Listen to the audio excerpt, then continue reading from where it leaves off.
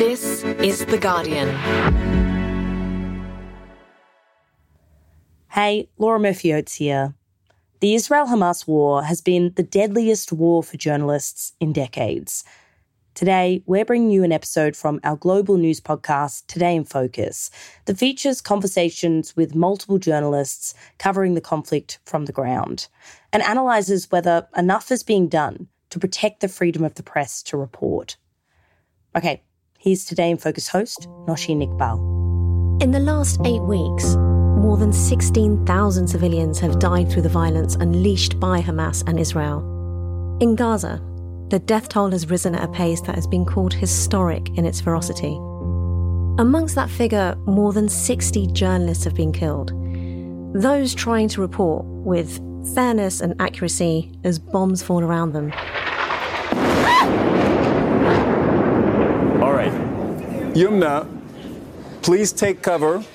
If you are in a position to do so safely, you can explain to us what we're happening. If you are not in a position to do so safely, then please get to safety. This is a missile attack on Palestine Tower, right in the middle of Gaza City. These are bombardments just around our neighborhood. You can hear how loud they are. Our building is literally shaking now. We can see a black smoke everywhere from the window. By the beginning of the ceasefire, 4 Israeli and 3 Lebanese journalists had lost their lives. But the overwhelming majority of casualties were Palestinian. Members of the press who are trapped in Gaza, trying to take shelter with their families, killed while trying to report on what is happening around them. Those pictures and the information that's coming out, it's being captured by local journalists who are living in Gaza. They're living there. That means that they're living in those conditions. Many of them have had to evacuate their homes. Many of them have families that they're terribly worried about. More journalists have died in the last month than in any other conflict recorded in the last 3 decades. The figure is more than triple the number of journalists killed since the Russia-Ukraine war began last February. The consequences are chilling. Not just for professionals trying to document what's happening on the ground, but for the people they're desperate for the world to bear witness.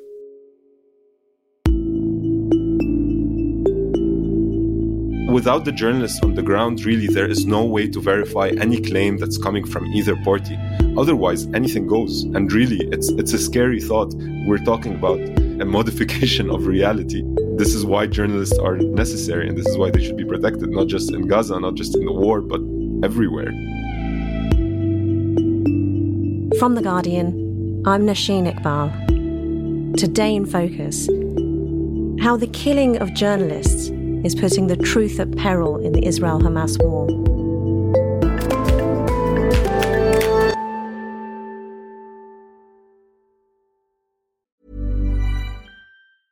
Hey, I'm Ryan Reynolds. Recently, I asked Mint Mobile's legal team if big wireless companies are allowed to raise prices due to inflation. They said yes. And then when I asked if raising prices technically violates those onerous 2-year contracts, they said, "What the f*** are you talking about, you insane Hollywood ass f-?" So to recap, we're cutting the price of Mint Unlimited from $30 a month to just $15 a month. Give it a try at mintmobile.com/switch. $45 up front for 3 months plus taxes and fees. Promo rate for new customers for limited time. Unlimited more than 40 gigabytes per month. Slows full terms at mintmobile.com. Tired of ads barging into your favorite news podcasts? Good news. Ad-free listening is available on Amazon Music for all the music plus top podcasts included with your Prime membership. Stay up to date on everything newsworthy by downloading the Amazon Music app for free. Or go to amazon.com/news ad free. That's amazon.com/news ad free to catch up on the latest episodes without the ads. Jonathan Dagher, you're head of the Middle East desk at Reporters Sans Frontières, RSF, which translates to Reporters Without Borders. It's a non-profit organisation that campaigns for the safety of journalists and compiles data on what's happening to them as they report on conflicts around the world. Can we begin with you explaining what the rules of war are when it comes to press freedom and how journalists are usually protected in conflict? In any conflict, journalists are protected just as other civilians by several laws, particularly international law, which demands the protection of journalists. And the Geneva Conventions, for example, targeting journalists is considered a war crime. This is also applicable according to the Statutes of Rome, which govern the international courts in The Hague. But of course, this only applies to states that adhere to the court. So there are specific laws under the Geneva Convention and those set by the International Criminal Court, the ICC, which emphasise that journalists as civilians should be protected in war zones. Jonathan, do you know how many journalists were working in Gaza before October of this year? Well, that's not a number we have. However, what I do know is that no less than 300 journalists have been displaced internally from North Gaza to South Gaza since October 7th, since the beginning of that war. I understand these figures may change again, but as we're speaking now, how many journalists have been killed since Hamas attacked Israel and since Israel began its air and ground campaign? Globally, we're talking about 61 journalists killed since October 7. 54 of them killed in Gaza, all of them killed by Israeli strikes. It's important to say that at Reporters Without Borders, on our official list, we only count journalists who have been killed for reasons related to their job, because we're really trying to see how it affects the right to information. Now, evidently, in the context of this war, it's very difficult to be able to know the intention and to know whether these journalists were explicitly targeted as journalists. However, for at least 17 cases, 13 of them in Gaza, we know that these journalists were on the field working, that they were wearing press vests and press helmets, or we know that they had received threats shortly before they were killed, or we have reason to believe that they were specifically targeted as journalists. Issam was an experienced, talented, and passionate journalist who was much loved by his colleagues here at Reuters. He was just doing his job when he was killed. Reporting on world events with accuracy, integrity, independence, and freedom from bias. Most of their others were killed in their homes at night when they were with their families, because Gaza is also particular in the sense that it's closed. There's a blockade imposed by Israel that's been intensified since October 7. Unlike many other conflict zones, journalists are not just doing their jobs and then they can leave the front lines and go to safer places. The safest journalists can be in Gaza currently is the south of Gaza, but even that's not safe. So another night of heavy bombing in southern Gaza, Khan Yunis. This is the area where Israel asked 1.2 million people to come in. They said it's safer for you to be south. But as you can see, every night there is airstrikes here in this area.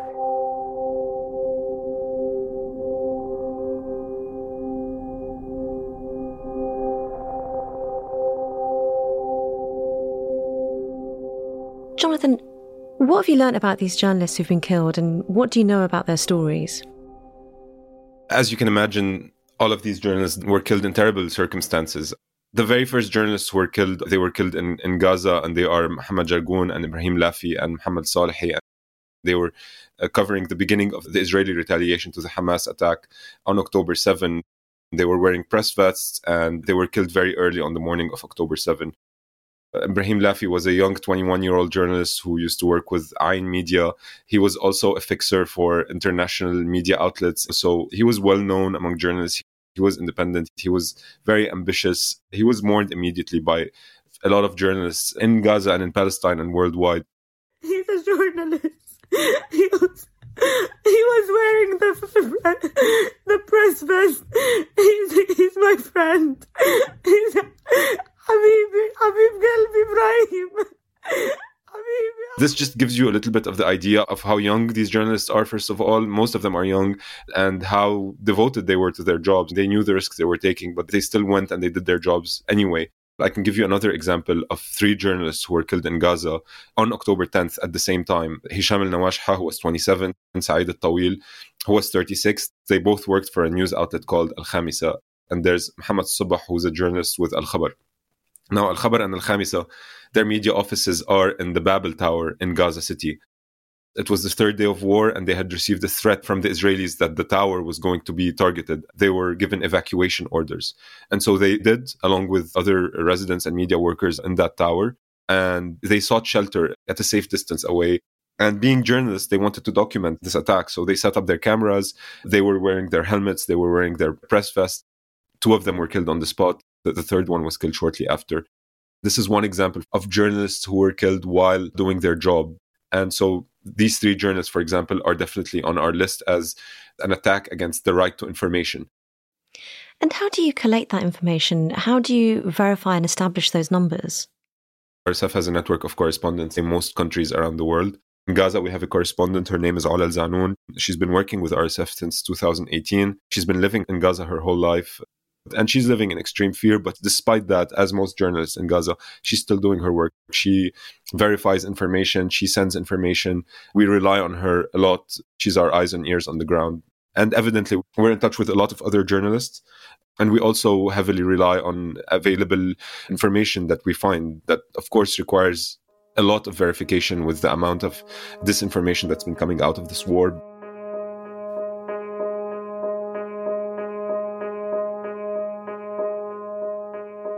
Jonathan, as I understand it, more journalists have died in the last month in this brutal conflict than in any other month since records began 3 decades ago.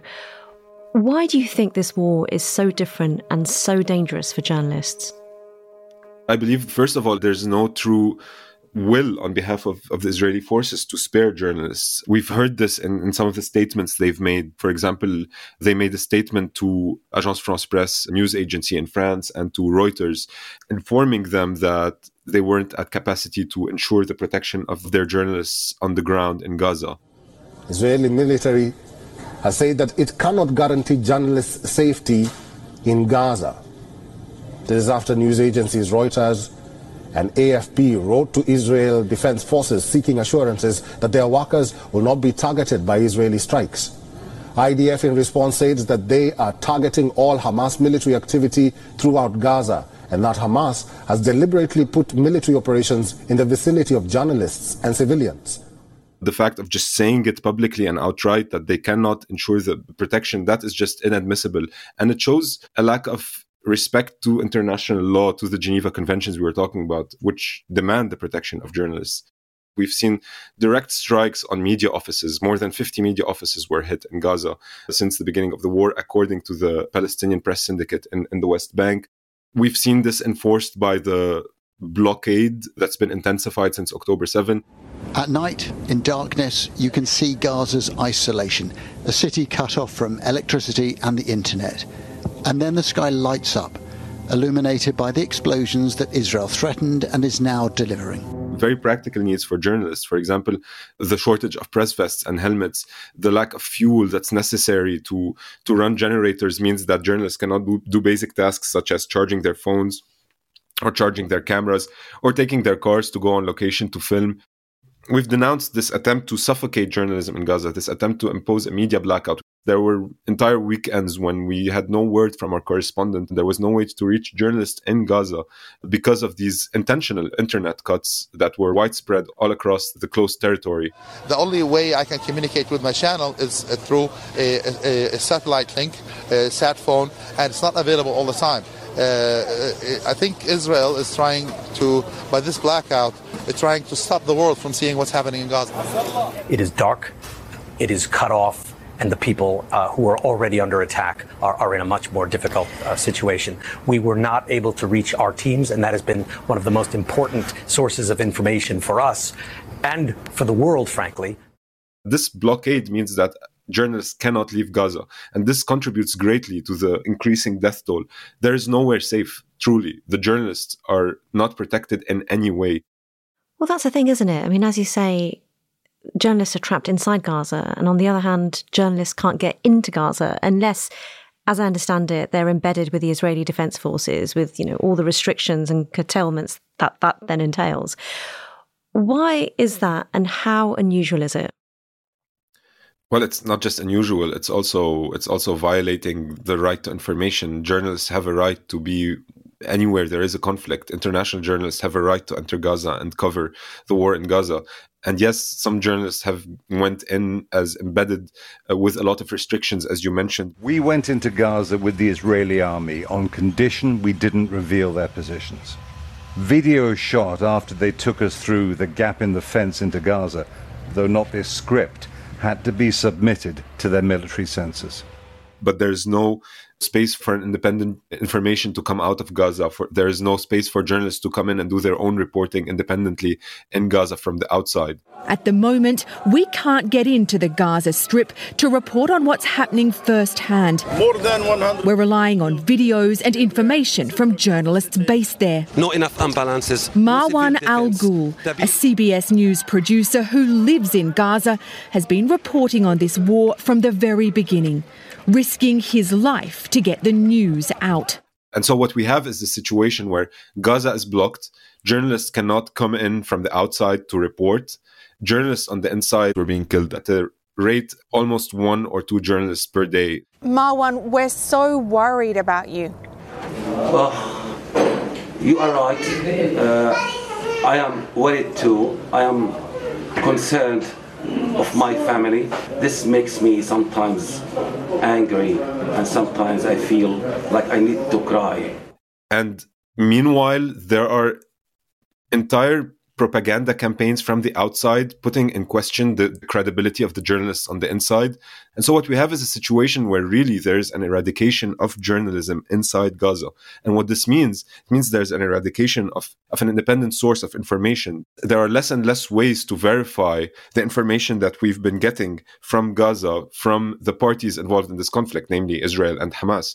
And so the absence of information, the absence of journalistic work in Gaza means disinformation. It means lies at the service of the military parties that are implicated in this war. It does not mean the truth.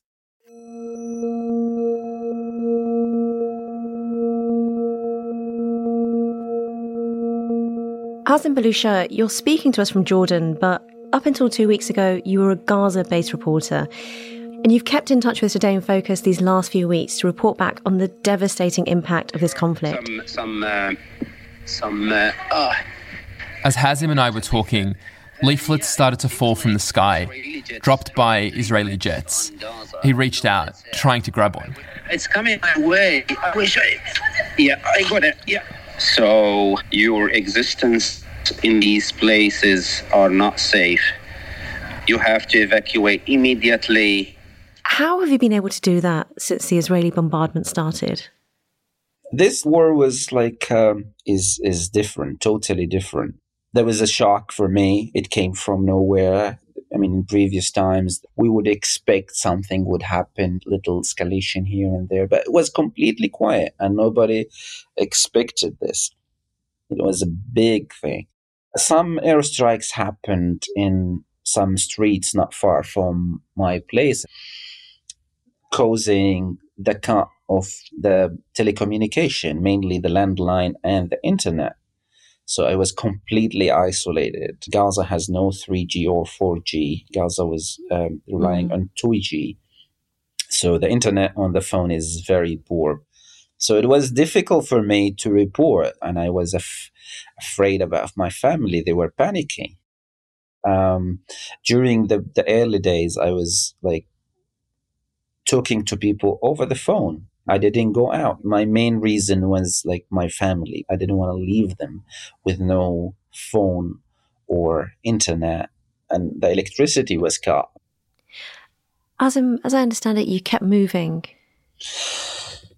I moved to 4 different places, 4 or 5, the majority of the time. Many airstrikes happened in the area during the day and the night. Even it was just in the south, where the area they asked us to move to. So many times we felt like we are not going to survive this. Yeah, I hope my wife not hear this, but I mean, she was really panicking, and I was trying to hold on and not to show that in front of her. But I was really, feeling that this is the last thing that I would live. Well, it's really clear how tenacious and brave you have to be to report from Gaza. I mean, people might have heard, for instance, about Wael Daldou, the Gaza bureau chief at Al Jazeera, and how he's carried on in especially difficult personal circumstances. Azim, what can you tell me about his work and what's happened to him? Yeah, Wael Daldou is on icon of journalist in Gaza. He lost his wife, his son, his daughter, and grandson.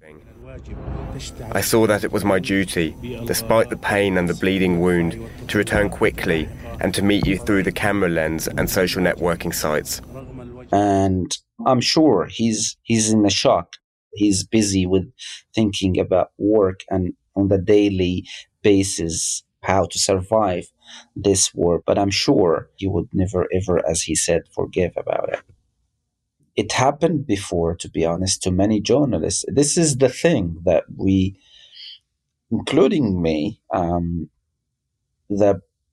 losing the family where you're at work make you feel guilty because you left them behind. But this is a struggle, whether I should stay at home with the family or go and continue in my mission and keep covering and telling the stories about Gaza. Hazem, this has been the deadliest conflict for journalists that the world has witnessed in recent memory.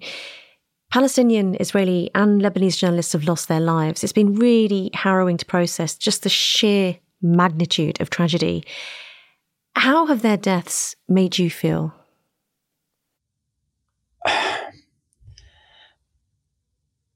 I wanted to leave Gaza because of that. I thought many times about leaving Gaza before the war, but I wasn't very serious, to be honest. But this time, made me think again. I mean, whether I should stay there or not, whether I return back or not. Gaza is like never before. This war changed the shape of Gaza, the face of Gaza. I would consider like leaving Gaza for good, not only because of me, because the sake of my family, my wife and 2 kids.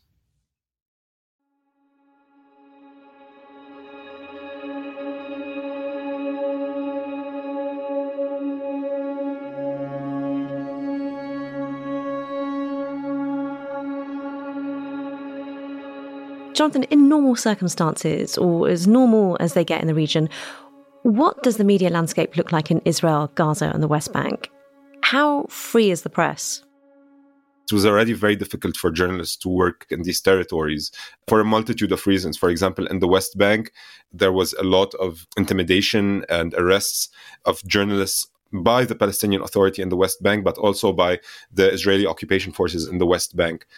There was unfortunately also a toll of killing journalists, which is the famous case, of course, of the Al Jazeera correspondent Shireen Abu Akleh, who was killed in May 2022 by Israeli fire, as per several investigations. For the first time, Israel is admitting there is a high possibility one of its soldiers shot and killed Palestinian-American journalist Shireen Abu Akleh. Abu Akleh was wearing a vest labeled press when she was killed during an Israeli military operation in May. So journalists in the West Bank in general faced a lot of difficulties. What about the general pressure that Hamas would exert on journalists in Gaza? Yeah, that's actually a very important question in light of the accusations, that journalists in Gaza are working with Hamas, and there are accusations that I have to stress are extremely unfounded. The Hamas government was not respectful of press freedoms. It was an authoritative government in many ways. And the journalists working in Gaza have long defied these attempts at intimidation. For example, journalists could not freely cover or take photos in Gaza without a written permit from the media office of Hamas. Journalists who covered sensitive topics such as corruption in the Hamas government or mismanagement, they were also questioned and intimidated. They would receive phone calls. Sometimes they would get detained and interrogated. Some of them received threats asking them to stop their coverage. It's important to say this because these journalists, they've been struggling with this for a long time, and yet they continue to do their job with all the integrity of any journalist in the world. And so these very journalists, that faced these pressures and that stood up against these pressures in order to transmit an honest and independent information, today they're being accused of working with their governments. That said, I have to say that since the 7th of October, these pressures by the Hamas government have almost disappeared for no reason other than the Hamas leadership has been preoccupied with the war. Jonathan, it's just incredibly humbling to look at the landscape and see how hostile it's been, not just now, obviously, where it's perilous, but before October, and how difficult a job journalists in the region have. In recent weeks, though, we have seen reports that some Israeli politicians have explicitly put the lives of Palestinian journalists at risk. Can you explain what's been happening? Yes, unfortunately, we've seen direct call to murders of journalists in Gaza by Israeli politicians. This was quite a shift from the official Israeli statement that Israel insists that it does not explicitly or intentionally target journalists in Gaza. It's been saying that since the beginning of the war, and yet almost 2 weeks ago we saw completely contradictory statements. Some of them were implications, others were direct calls for killing journalists. One of the implications was by the war minister, Benny Gantz, who, based on a disinformation campaign that had emerged earlier that same day, he said journalists who covered the Hamas terrorist attack are no different than terrorists themselves, and so they should be treated in the same way. Like, I'm paraphrasing his quote, excuse me, but this is more or less what was said. And this was based actually on articles that had emerged in Israeli media earlier that day and earlier that week that directly made the link between the journalists in Gaza and the Hamas attack and accused the journalists of working with Hamas. Journalists just can't go into our country without permission. That's something that terrorists do. They infiltrated together with terrorists. That alone was aiding and abetting what the terrorists were doing. But did not stop there, but also implied that the media outlets who had hired these journalists, most of whom were freelance, that these media outlets had known of the Hamas attack beforehand. The media outlets that were mentioned were, for example, Reuters, the New York Times, CNN, and Associated Press. Obviously, the journalists denied immediately. The media outlets denied. AP says it had no knowledge of the October 7th attacks before they happened. And they denounced this attempt at demonizing journalists in Gaza. Coming up, is this war setting a dangerous new precedent for how conflict is reported?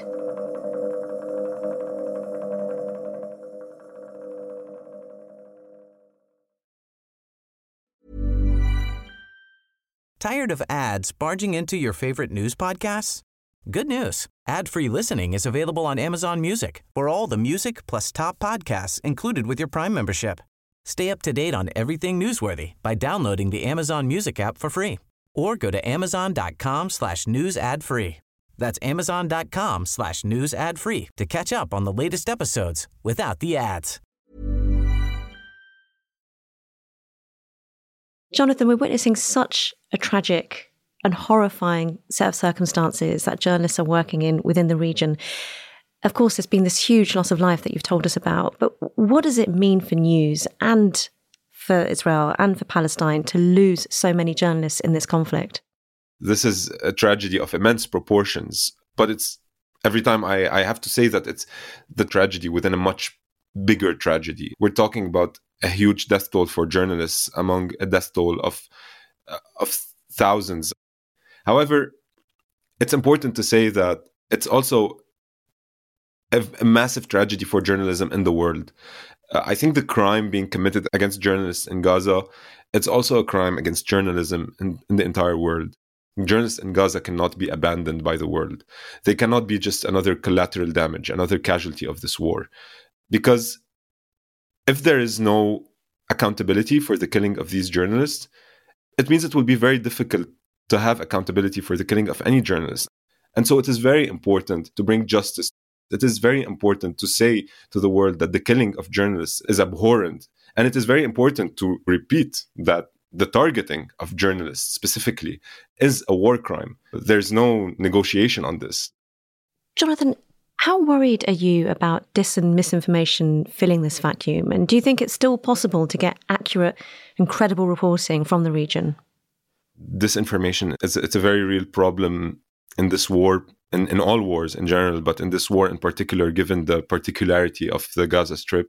This is the first time ever since Hamas took over Gaza, and 4 wars before. We haven't seen Israel completely cutting the communication with Gaza. The humanitarian situation is also getting worse and worse. The less these journalists who are on the ground are able to work and are able to work safely, the less information there will be, the less we can know what's really going on. And so this leaves us with really 2 official sources of information, that of Hamas and that of Israel. And I believe most people will agree with me that neither source is reliable in this context, given how it will be motivated by political interests and military interests. In that information void, we have seen that some citizens have been stepping in. You know, they're filming the bombings and explosions on their phones, and they're sharing those videos on social media. They have become, in some ways, one of the only ways we can access testimony on the ground. How hopeful do you feel about the role that they can play? Well, citizen journalists are an important source of news, and of course, they're sometimes indispensable in conflict zones. But it's very also important to distinguish between journalists who do a real job of documenting facts, of transmitting facts, of verifying facts, and just the average person with a smartphone who's going to take a photo and send it without any true verification process. And this is, I guess, here we can go into a little bit of a technicality, which is the difference between disinformation, the intention of spreading a lie for a political purpose, and misinformation, which is really when someone receives a video and then believes it to be real or accurate or authentic and then transmits it and it turns out to be fake. That's also a risk when non-professionals are transmitting the information. Well, finally, Jonathan, with your work with Reporters Without Borders, why do you feel it's so important to pay tribute to the journalists that we're now seeing still covering this conflict? Because I'm gonna give you a bit of a personal answer, but it's because I'm really touched by their bravery. It's really the bravery of journalists today in Gaza. The message or the phone call that we received was from a private number. He literally said, he gave my husband's full name and told him that this is the Israeli army. We are telling you to evacuate south because in the coming hours it's going to be very dangerous in the area where you are. And the fact that they still do their jobs, some of them have received threats, some of their families have received threats. And here I think of my correspondent, Ola. She said, I can't get food, I can't get water, and my children are scared, and I can't tell them not to be scared because I am scared too. She was in distress. She was telling me, how do I tell my kids not to be terrorized when I'm terrorized? And this was being said as I could hear warplanes outside. And it has happened that I've heard strikes hit directly next to her while speaking to her on the phone. The fact that in this climate, I ask her for information and she verifies it and she gives it back to me in 5 minutes. And I think that's very brave. And I think that encourages me, and I think that encourages a lot of our colleagues. And that emphasizes the need to protect these people who are really putting their lives on the line to inform us. It's utterly incredible and completely inspiring. Jonathan, thank you so much for your time. Thank you very much. That was Jonathan Dagher from Reporters Without Borders and Hazem Balusha talking to host Nosheen Iqbal. This episode was produced by Ruth Abrahams and Hannah Moore. Sound design by Solomon King. The executive producer was Homer Halili. Additional production by Joe Koning. I'm Laura Murphy-Oates. We'll be back with a regular episode of Full Story tomorrow. Tired of ads barging into your favorite news podcasts? Good news. Ad-free listening is available on Amazon Music for all the music plus top podcasts included with your Prime membership. Stay up to date on everything newsworthy by downloading the Amazon Music app for free or go to amazon.com/news ad free. That's amazon.com/news ad free to catch up on the latest episodes without the ads.